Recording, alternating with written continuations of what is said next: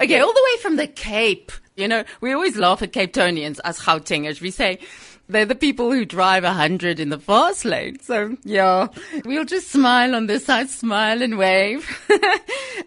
Because I'm speaking to 3 Cape Townians, gorgeous people, Rouchelle Liedemann, Luan and Steyn Louscher. Hi, guys. Hello. Hey. We'll drive slowly. We don't have so much stress, okay? Yeah. Vatukal.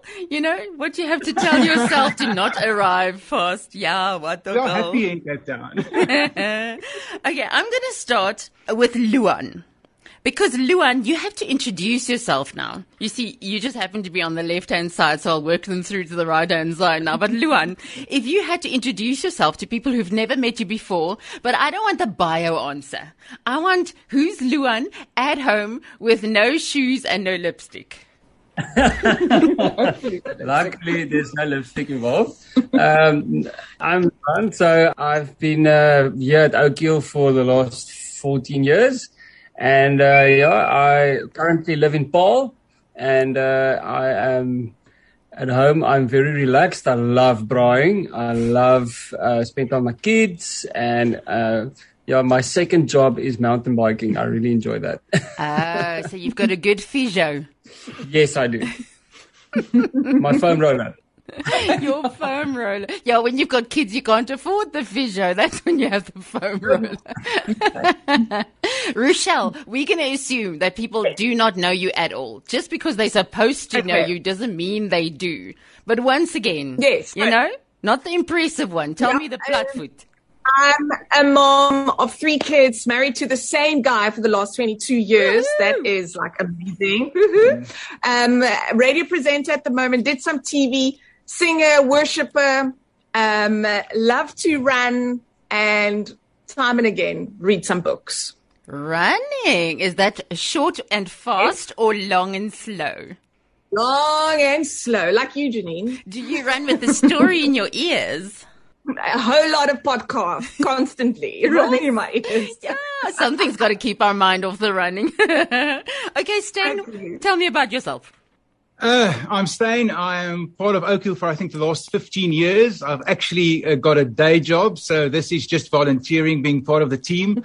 Inside the team environment, I play piano and saxophone. I'm also usually on stage musically directing, which means I have to manage Rouchelle, which is basically a job on its own and almost impossible.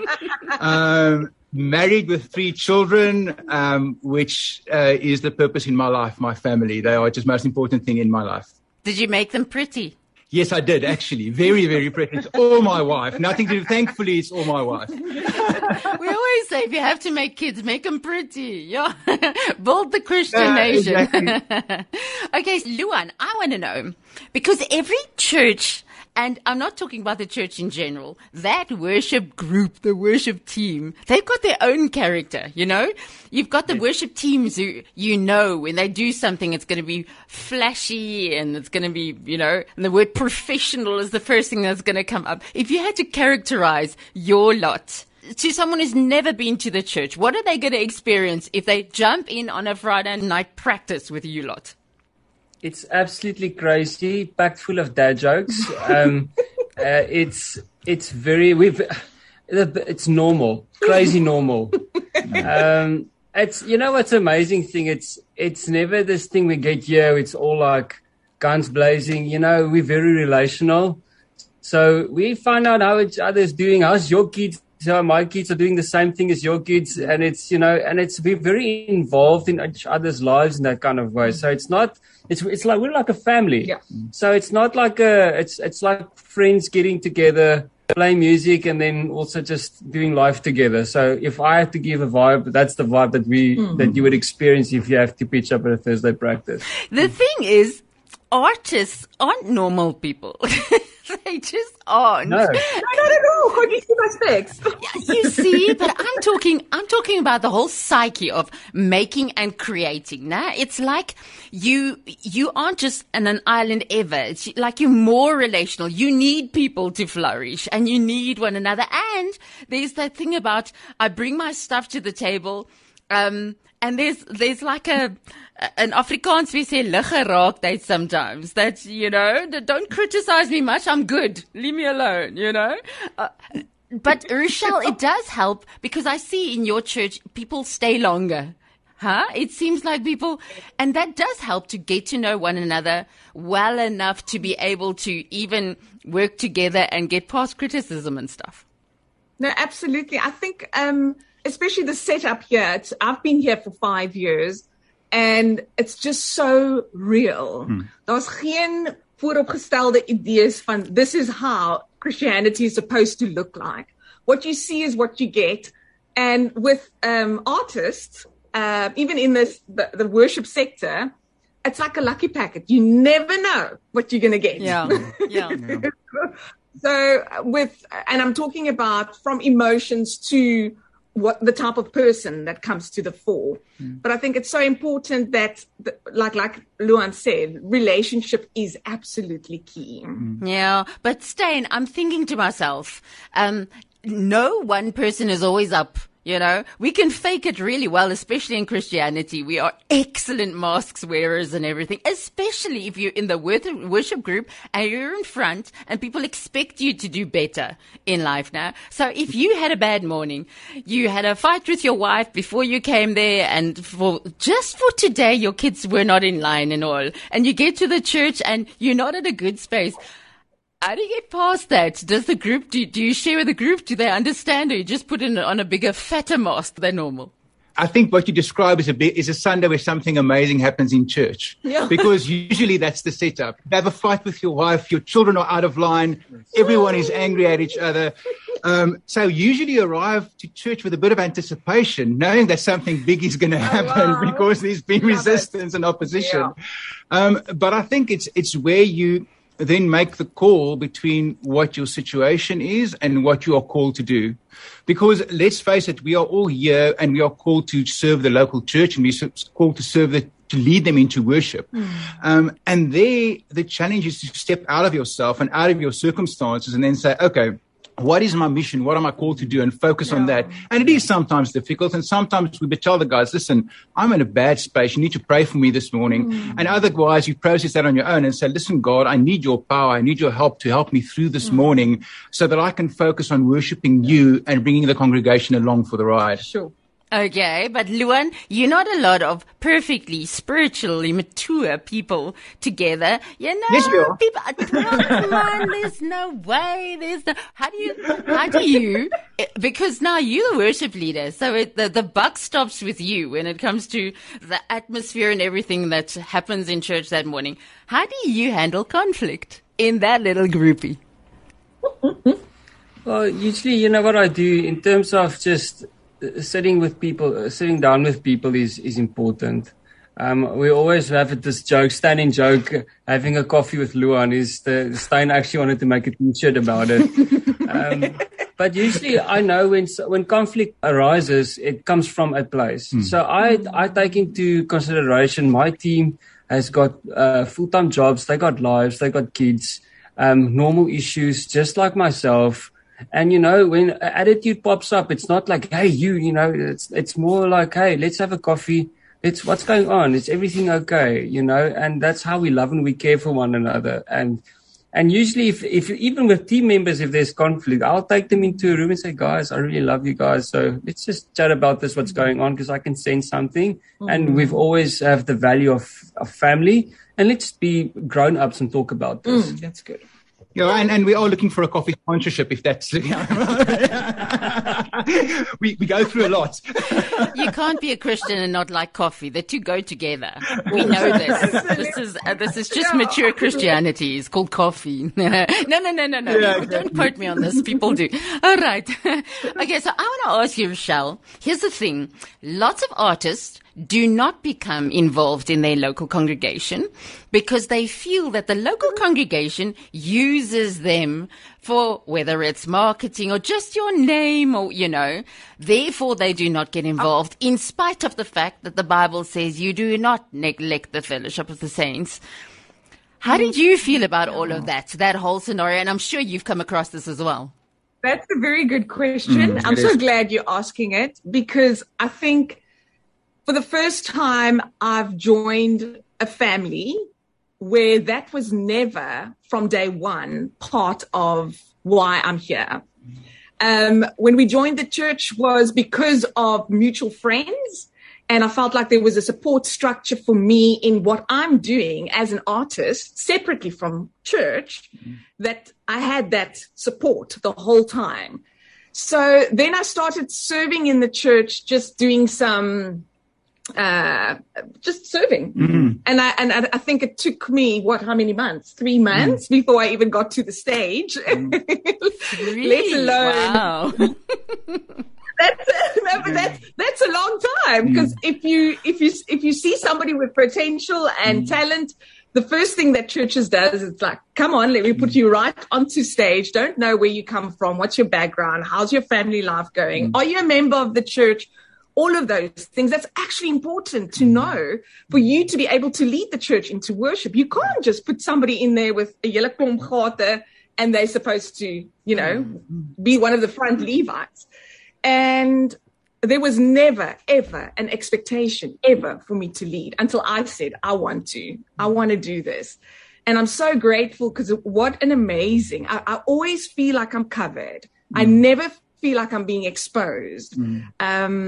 And I'm not saying this because Luan's sitting next to me. This is really, it's the absolute truth. This is the journey I've been walking for the last 5 years.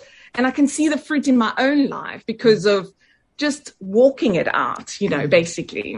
Yeah, humility and servanthood is basic building block number one. If you want to be in ministry in the first place, it's always better to start out as nobody and zero before you get anywhere. Yeah. Okay, well, Steyn, tell me about new music in your church, because we obviously hear about a new song and all, but do you like presenting them with new music? Does your church like new music? Do they rather prefer the old ones, staples? How does it work there? It's a usual fight for me, because we love doing new music to such an extent that I always feel like the church has just gotten used to a song and we're going into the new thing. But you know what? I think over the past, let's say 20, 25, 30 years ago, worship music was very stagnant. It wasn't as exciting. Now I've got such incredible artists out there that are bringing out music all the time, and it's inspiring, and it's not almost the poor cousin that worship music used to be compared to the secular music out there. Yeah. It is incredible with great musicians. I mean, the Bethels, the Hillsongs, the Elevations, Maverick City Music. It's incredible. And thankfully, we've got the freedom in our church to introduce new songs. We've got the support of the pastoral team to say, introduce it, speak to the members and sing it with them. And our congregation is open for it. So new music is always out there, and we enjoy it. It's a new challenge, it's new something, and it's a new message for our church as well. Yeah, okay, awesome. But what about creating new music yourselves in the church? Is there potential? Absolutely. Yes and amen. Yes and amen. We're on a mission. We are on a mission. So the new song that you will probably introduce a bit later on was a Dutch song, and then we translated it in the church. But as we sit here, we are about to start working on our own local music that's been written by us here in the church. And yeah, I'm excited to share that with the rest of the world as well. Yes. Yeah, definitely. It seems that the whole pandemic has opened up a can of good worms. No, seriously now, in South Africa, I'm not even talking about the guys overseas. Yes, they've been busy as well. But it seems confining South Africans who thought maybe they weren't good enough. People started trying and experimenting, and the amount of, yes, we still get bad ones as well. Yes, we do. But the amount of good ones that are coming out of South Africa is so exciting. And I'm talking local worship and contemporary music. The variety is amazing. So the more people who can create music with that kind of potential in the church, we want it all. We want. I think with the pandemic, we all thought that this is probably the end. So let's just do everything an oorgawe. Yeah. Let's do that 200% and run with it, which is great, which is amazing because we all have it. But for so long, we just gave a little bit and a little bit. And now it's like, let's just go for gold. Yeah, and I think also the pandemic realigned people's priorities. Yep. You know, we got caught up in the rat race and running behind things or after things that were just completely unimportant. And suddenly you're facing the situation, you realize, but what is important in my life? What am I pursuing? What is it that I want to establish? Or, what is my mission and what I want to get done? And I think that pushed people out of their comfort zones to say, okay, let's do this. Yeah. Let's go out there. Let's try. And if we fail, so what? We just try again. Absolutely. Amen. And the industry has changed in such a way. You can do anything in your living room. Anything is possible. If you just have a few apps, there you go. So one thing that is a reality is you can't create and bring forth worship if there isn't something brewing in your heart. You know, it's always obviously from relationship with God. So Luan, I want to start with you. If you had to celebrate one characteristic of this God you love so much, that at the moment stands out most because of who you are and what you're going through in life now, what you're reading in the Word right now. I mean, when you worship, you just don't worship all of Him. There's one bit of Him, character-wise, that stands out most at this moment. What is it? You know what is His Father's heart? I think when you read about in Luke about the prodigal son, and he's been away, squandering all his stuff that he owned from his dad and stuff. He said he wanted his portion. And his dad, when he came back, his dad was waiting for him and he put a brand new cloak on him. Not after he's been with pigs, anything else, like he stank. But his dad says, kill the fattened calf and put on a new cloak for my son. And I think his love and his grace, his Father's heart is for me the most amazing thing. Because sometimes I stand in front of that stage and I feel so unqualified, so not worthy. But that's why Jesus came. That's why Jesus, he broke that great divide between us and Dad. And so that we can experience His love and His grace. And then when He looks at us, He sees Jesus because Jesus took our place. And that makes us worthy. That's why He calls us and uses us, because of that very thing of we being His kids. I mean, He's just got nothing to prove, huh? He can love us as much as He wants to, because He doesn't have to prove that we have to prove. It's, it helps that our God isn't prideful. It really does. Rouchelle? For me, I think the one thing is that He's interested in every little thing of me and my life. And I would prepare perhaps for radio in the morning, and He would whisper things that nobody else, and He gives me revelation out of His Word for people that I'm like, yes, you are so interested in each and every person that you will make me quiet. You'll make me lie down in green pastures to whisper these things so that I can encourage somebody, or that He encourages me.